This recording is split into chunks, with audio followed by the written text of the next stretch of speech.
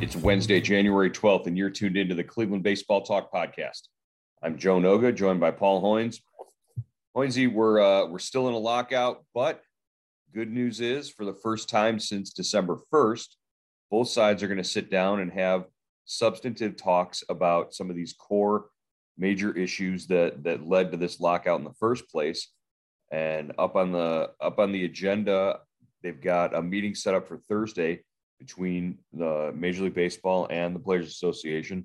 A lot of topics that they're going to talk about. One of them, they're going to borrow an idea possibly from the National Basketball Association and maybe institute a draft lottery to avoid instances of tanking that we've seen across the board for the last several years. Teams that are out of the chance of the possibility of making playoffs, trying to improve their draft picks by, not putting their best teams on the field. Yeah, I think that's a great idea, Joe. I think it's an idea that can work for both sides, and it gives, obviously, it incentivizes teams, not to lose 100 games, to at least try to field decent teams. And I think it really helps teams like the Guardians, who try to put a winning team on the field, but sometimes, they just, like this past season, they go 80 and 82, and maybe, they make it into that lottery, and, they draw the right ping pong ball and they get a number one pick, because this is a team that, has rarely, if ever, really picked high in the draft. If you think about it, I mean, I think Clint Frazier maybe was a fifth overall choice, I think, maybe in 2000, whatever year he was drafted in. And that's probably the highest pick they've had in a long, long time. So, I think it would help. It would ease, it would ease the players' concern, and it would also, make teams, look at those 30-year-old veteran free agents that are kind of are squeezed out of the market the last 3 or 4 years. If you could sign those guys for a 1 or 2 year deals and help your club and put a winning product on the field. Well, what it does is it doesn't guarantee that the team with the very worst record is going to get that number one pick, is going to get that high pick. So yeah, it makes you kind of want to stay, and it doesn't make you want to stay in that middle necessarily, but it makes you realize that if you try to drop down to those, last 5 picks in terms of the order of your record, it's really not going to help you any to do that. So it's no help for you to finish, 30th out of 30 teams in terms of record if you've got as not necessarily as good a chance, but among the chances to finish in the 25-26, and you still have a shot to get that number one pick. I would think that they would have to do some sort of control over that process, like the NBA has done, because the NBA didn't like the idea that a team that finished with the 18th worst record or so was getting multiple picks was lucking out and getting those number one picks multiple times. So there is a way that the NBA controls that ping pong scenario. It's not just a blind luck thing. At least it's a better system right now than the frozen envelope that David Stern pulled out of the bin to get Patrick Ewing the one year, and the conspiracy theories that abounded from that. But in general, the teams that finish with the bottom like 3 or 4 worst records are the ones that in some differing order will have that number one pick. But it's not always guaranteed that if you have the worst pick, just because you have those best odds, you're going to get the pick. So I think something like that would be more effective for Major League Baseball. But and hell, the league likes to make these made for TV events on MLB Network, where you can have them in the studio in New Jersey and in that baseball field studio, and have the ping pong balls drawn and all that. So let's see that. Let's do that and make it fun for the teams. Yeah, my only concern over that, Joe, is how long that would take to get the mechanism up and running. And they put themselves in a corner here. Spring training's what, 5 weeks away? Can they do that? Can they reach an agreement on that, and all the details worked out before to get this up and running? So I think I don't know if that's something you would table, but I think it's definitely a good idea. Also rumored on the agenda is the elimination of the qualifying offer system, which has been in place for a few years now, where at the end of the year you can offer your veteran free agent players a set number, and it's a 1-year deal. They accept it or they reject it, and there's draft pick compensation if they reject it. Yeah, I think that's they've modified that the last two basic agreements. That seems like something the owners have some leeway on, will have some give to it. I think they would be willing to negotiate on that.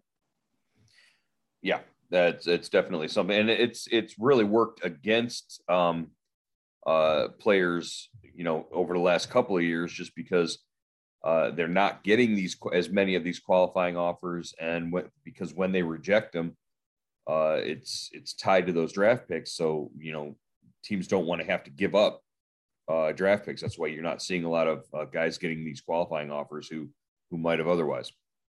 Yeah, and the last basic agreement, they said a player can only be offered a qualifying offer once. So right. That shows some willingness, some give and take there. So I think that there's some room for negotiations there. Right. Universal DH. It was something that we sort of expected to be on the table, and it was something that we thought maybe we were going to see during this past season, but they sort of held on to it and are using it as a bargaining chip in this negotiation. Yeah, I think that's probably the first thing that gets agreed to in these negotiations, Joe. That's like a fringe item on the agenda, on the checklist. Just okay. I think everybody, it's pretty clear, all 30 teams want this. Maybe there's probably some National League holdouts, but I think that's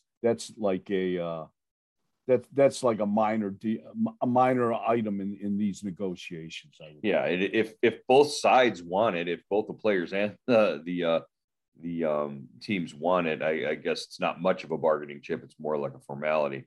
The last thing that was rumored out there was increasing the major league minimum and the pay for younger players. An example of it would have been, prior to, up until this point and prior to reaching arbitration, a guy like Shane Bieber he was making the major league minimum every year.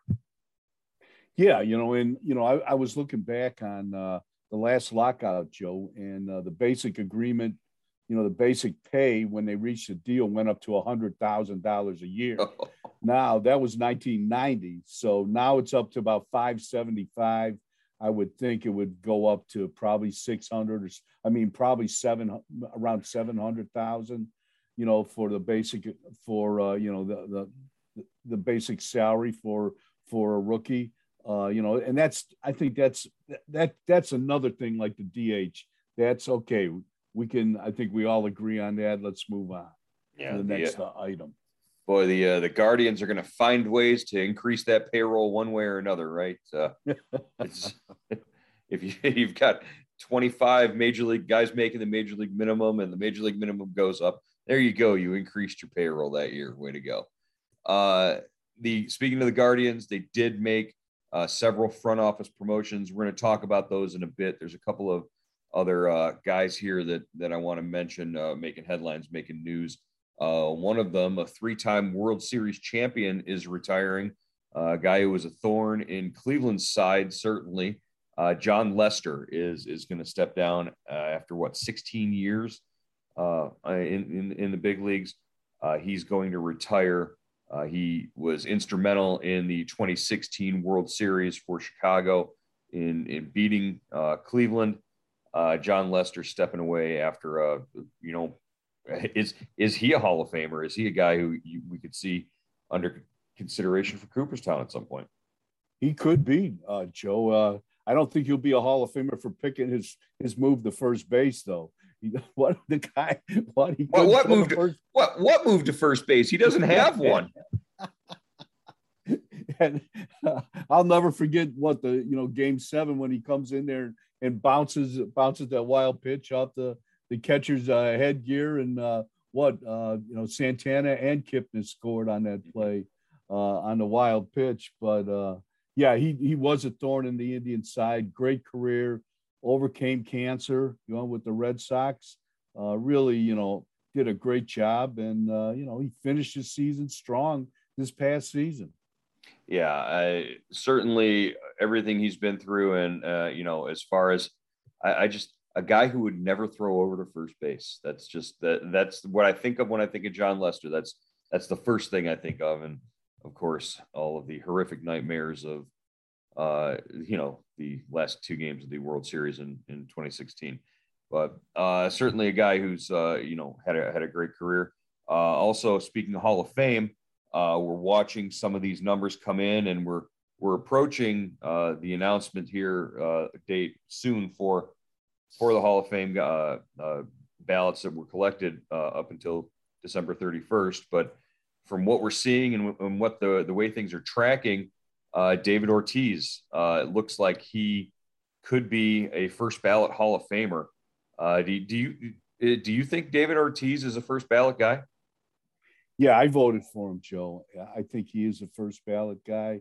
There is some, I'm sure there'll be some kind of blowback because of the steroid rumors, that blind test in 2003, where he reportedly tested positive on the tests that were supposed to be, confidential, and eventually came out.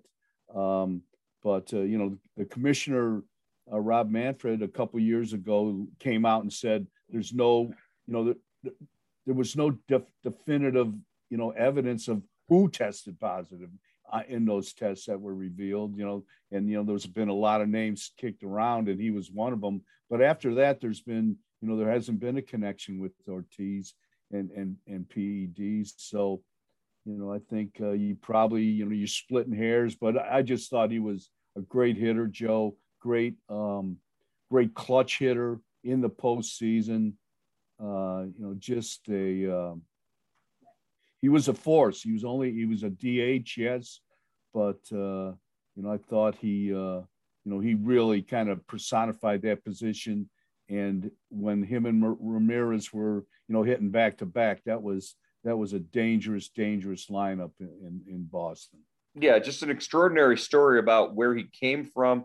How he got to Boston. He was left for dead in Minnesota. He was on the trash heap, and Boston picked him up, and from there he just took off. He was a Hall of Famer when he stepped on the field for Boston. He hit from the beginning and never stopped. And then he became sort of like almost this folklore character after a while. You win a title with Boston, and then you're consistent for so many years. And by the end,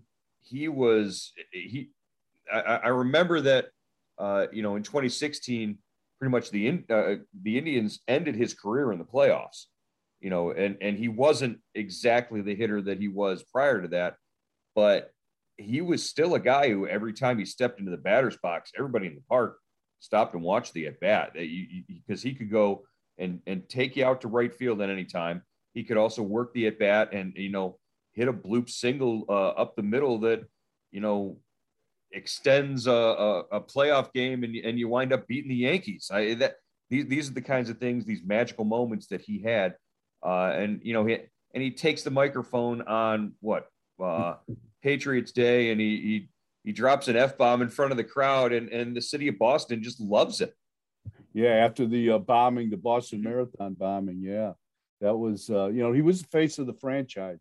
And that 2004 World Series is the one that sticks out to me, Joe, when they came back after being down 0-3 to the Yankees, and he had those 2 big hits, at Fenway, I think, to get the game, to get the series back to Yankee Stadium.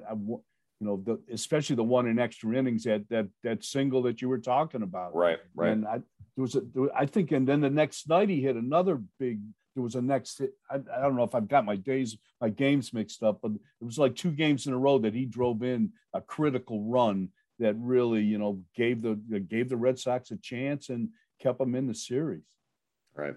So, just on the strength of those things, certainly worthy of Hall of Fame inclusion, I think, as we move forward. Lastly, Keith Hernandez is going to have his number retired by the Mets this season. Keith Hernandez, who right now looks like the My Pillow guy, who I saw a headshot of Keith Hernandez, and I thought it was a story about the political guy. What's his name? I forget his name. Mike Lindell, the My Pillow guy who gets on and rants about crazy conspiracy theories. I saw Hernandez's headshot and I thought, oh, they're going to retire the number of the My Pillow guy at Met Stadium at Citi Field. Anyways, Keith Hernandez played for the Mets. Also, I guess played for the Indians. One-time Indian. They're like you said before we started recording.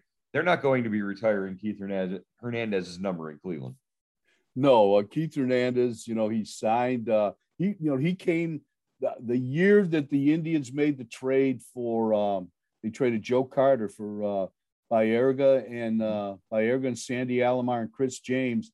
They also signed Keith Hernandez as a free agent. And, it was a big, it was a kind of a big deal because, he had the great pedigree from St. Louis and the Mets. He was a team leader, but he came to Cleveland and he was on his last legs, literally. I think, he hurt his calf muscle and that was it, Joe. And that was until Lonnie Chisenhall came along. That was the only career-ending calf muscle injury that I'd ever heard of. And, Keith made his money with Cleveland, but he didn't play a whole lot. But he did, just when he did play, Joe, he was really a great defensive first baseman. He was really fun to watch playing first base. Right. Yeah, that's where he sort of left an impression, was that defensive presence that he gave at first base.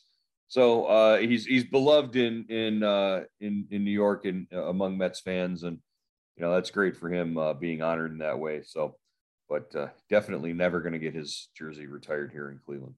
All right, I want to bounce back and talk about the promotions in the Cleveland front office that were announced yesterday. With the move of Carter Hawkins going to the Cubs, and he's going to serve as their general manager. That basically makes, it just sort of adds to the list of names like Derek Falvey, Ross Atkins, Ben Cherington. These are all guys who are with teams like Minnesota, Pittsburgh, Toronto, where some of this young front office talent from Cleveland has moved on and has found success. With that, it's sort of like what the Guardians are able to do with their pitching development and program there. They churn out elite starting pitchers left and right. They're also producing some pretty good front office guys that have gone on to careers, outside of the Cleveland organization. Yeah, I mean, there's Cleveland executives all over baseball. Really, that have gotten their start with Cleveland. You think of Hawkins just left. You think of Danny O'Dowd and John Hart and Mark Shapiro. All the the list goes on and on and on. And I've been talking to Chris Antonetti. They're not afraid to put people in position to have success with the knowledge that, if they become successful when they do a good job, that they could leave at any time. And, so they have a line of succession in place, and they keep giving people, opportunities to succeed. And, that they really have, created, probably one of the best front offices around. Right. And that starts with Antonetti and Mike Chernoff and those guys at the top, and their approach to sort of being this incubator system, as well as, it produces for Cleveland, and the club has found success over the long term with these guys at the top, and sort of more of these executives filtering up. But like you said, they're not afraid to let them sort of branch out, and they've never denied any team an opportunity to interview an executive or an up and comer. Some of these names that I'm going to mention here in a second are names that we've talked about in the past, as far as, how the Indians and now Guardians have built their development system and made themselves successful. These names will pop up every once in a while, but don't be surprised in the future if you hear us talking about these are the names of guys who are being rumored for the next GM position at so and so or with another team. Matt Foreman, who's been with the club since 2013, he's now the executive vice president and assistant general manager. So he added the executive vice president title to his resume. And Eric Binder, who's also been with the club since 2013, he becomes an assistant general manager, as well as James Harris. James Harris in his 6th year with the club. And this is a guy, James Harris is a guy that we've talked to in his role as a previous role as a player development director. And now he's an assistant general manager. So he's going to have, even more responsibilities, a broader sort of sense. But James Harris was a guy he's an impressive dude to just talk to, with a football background and, coming from, I believe, University of Nebraska, and he helped on Chip Kelly's staff. Just a really impressive person to talk to. You get a great sense of why they like this guy and why they want to keep him around. Yeah, definitely. They've done a great job with, the minor league system. They've revitalized it, and James has been a part of that. Carter Hawkins, I think, was probably, James steps into a Carter Hawkins role right now, because Carter was, kind of overseeing the minor league system, and also was the assistant GM. Now James steps into that role. Binder, has a big role in the pitching philosophy of the ball club, taking over for Derek Falvey, who, is running the Twins now. Binder, Falvey had that role with his, setting up the pitching situation, and Binder has taken over those duties now. So, it's an interesting, kind of flow chart. The guys just kind of move up the ladder. And if you notice, Joe, there's not too many guys that are in the Indians front office that have only been here 2 or 3 years. All these guys have been here for a while, like 10 years for Foreman, 6 years for Harris, guys that have, Paul Gillespie, 16 seasons, who's a senior vice president of scouting. So, I think, that helps, that establishes that really strong foundation. Yeah. The guys at the top all have somewhere between like 10 and 16 years experience with the club. Harris having 6 might be the least, the fewest, but everybody else sort of the director level folks all have, around that 10 years or fewer experience with the club, and you can see them building up that ladder for sure. I want to mention some of these other names of guys. Victor Wong becomes a senior vice president of player acquisitions, and he had been in more of a sort of a research and acquisitions role previously. Paul Gillespie, you mentioned, he's the senior vice president of scouting now. Lonnie Soloff, a guy who had been the on-field trainer for so many years, senior vice president of medical services. So he sort of increases his role there and includes like sports science and psychology. But the guys that moved into or moved up as far as Alex Eckelman and Alex Merberg, Eckelman becomes the vice president of hitting. He was the club's director of hitting and like the minor league hitting coordinator previously. And now Merberg becomes the baseball operations development guy, a vice president there. He's sort of like the numbers guy. He'll be using, data and research, evidence-based coaching. So he's sort of the analytics guy right there is Merberg. Those are two names, sort of behind the scenes guys who are very important in terms of the day-to-day operation of the ball club. Yeah, definitely. Eckelman, traveled with the club, for 3 or 4 years. He was, kind of like an assistant hitting coach. He would do the scouting reports, and now, he's gone up into the front office. He played at Ohio State. He reached AAA ball. He kind of along, so he's kind of, formulates the hitting program for the organization. And the good thing about this, Joe, you see these guys on the road. The Indians, or I should say the Guardians, when they travel, they always have at least one front office, guy, as a liaison with the team, kind of, connecting with the coaching staff and, and the front office, so there's always, a free flow of information. And I think, that really helps. That really helps, the communication between manager Terry Francona, the coaching staff, and Antonetti and Chernoff and the rest of the front office. I wanted to mention one other note that sort of jumped out of this release for me. Andrew Bainhart, or Bainert, got promoted to director of physical development. Bainert spent 10 years working with Australian rules football clubs, and he came to Cleveland in 2019 as the director of physical development. He's going to be in charge of minor league strength and conditioning and nutrition. So this is the guy who, like the young players come into the organization, and he's sort of their drill sergeant in terms of, getting them beefed up and telling them what to eat and what not to eat.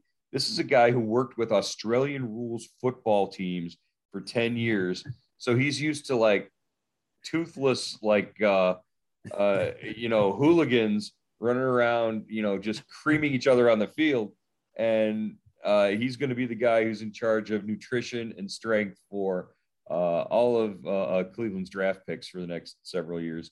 I think it's a great move. You're going to see some monsters out there on the field for the Guardians. Maybe he can explain the rules, Joe, because I've watched that game and I still don't know what's going on. They can hit the ball forward with their hand. They can kick it forward with their they can kick it forward. They can run. It's the craziest game. And they have those 4 goalposts. And I don't know if they, do they kick it? How many points you get it through? When you kick it through those goalposts, how many points do you get exactly in those 2 guys on the side of the post, the referees, with the white flags? Yep. Well, you've got a rugby background, obviously. So seeing a guy hit the ball forward like that has to be strange for you to see that, right? Yeah, because in rugby you can only pass it backwards, So it is really. So I was fired up when I saw that. It reminded me a Crocodile Dundee. He had his one buddy. I forget what he called him, Dog or something, and he was an Australian rules football player. Yeah, that's. I don't need a knife. I got a donk. And what's a donk? Yeah. He headbutts him. Yeah, that's great. All right, Hoynesy, we're going to wrap it up for today. We will be back on Friday to talk about the AL West as we sort of continue our path through the what the teams did before the lockout. But we weren't expecting this much news on a Wednesday podcast, so we decided to change course here a little bit. Talk to you again on Friday here on the Cleveland Baseball Talk podcast. Good deal, Joe.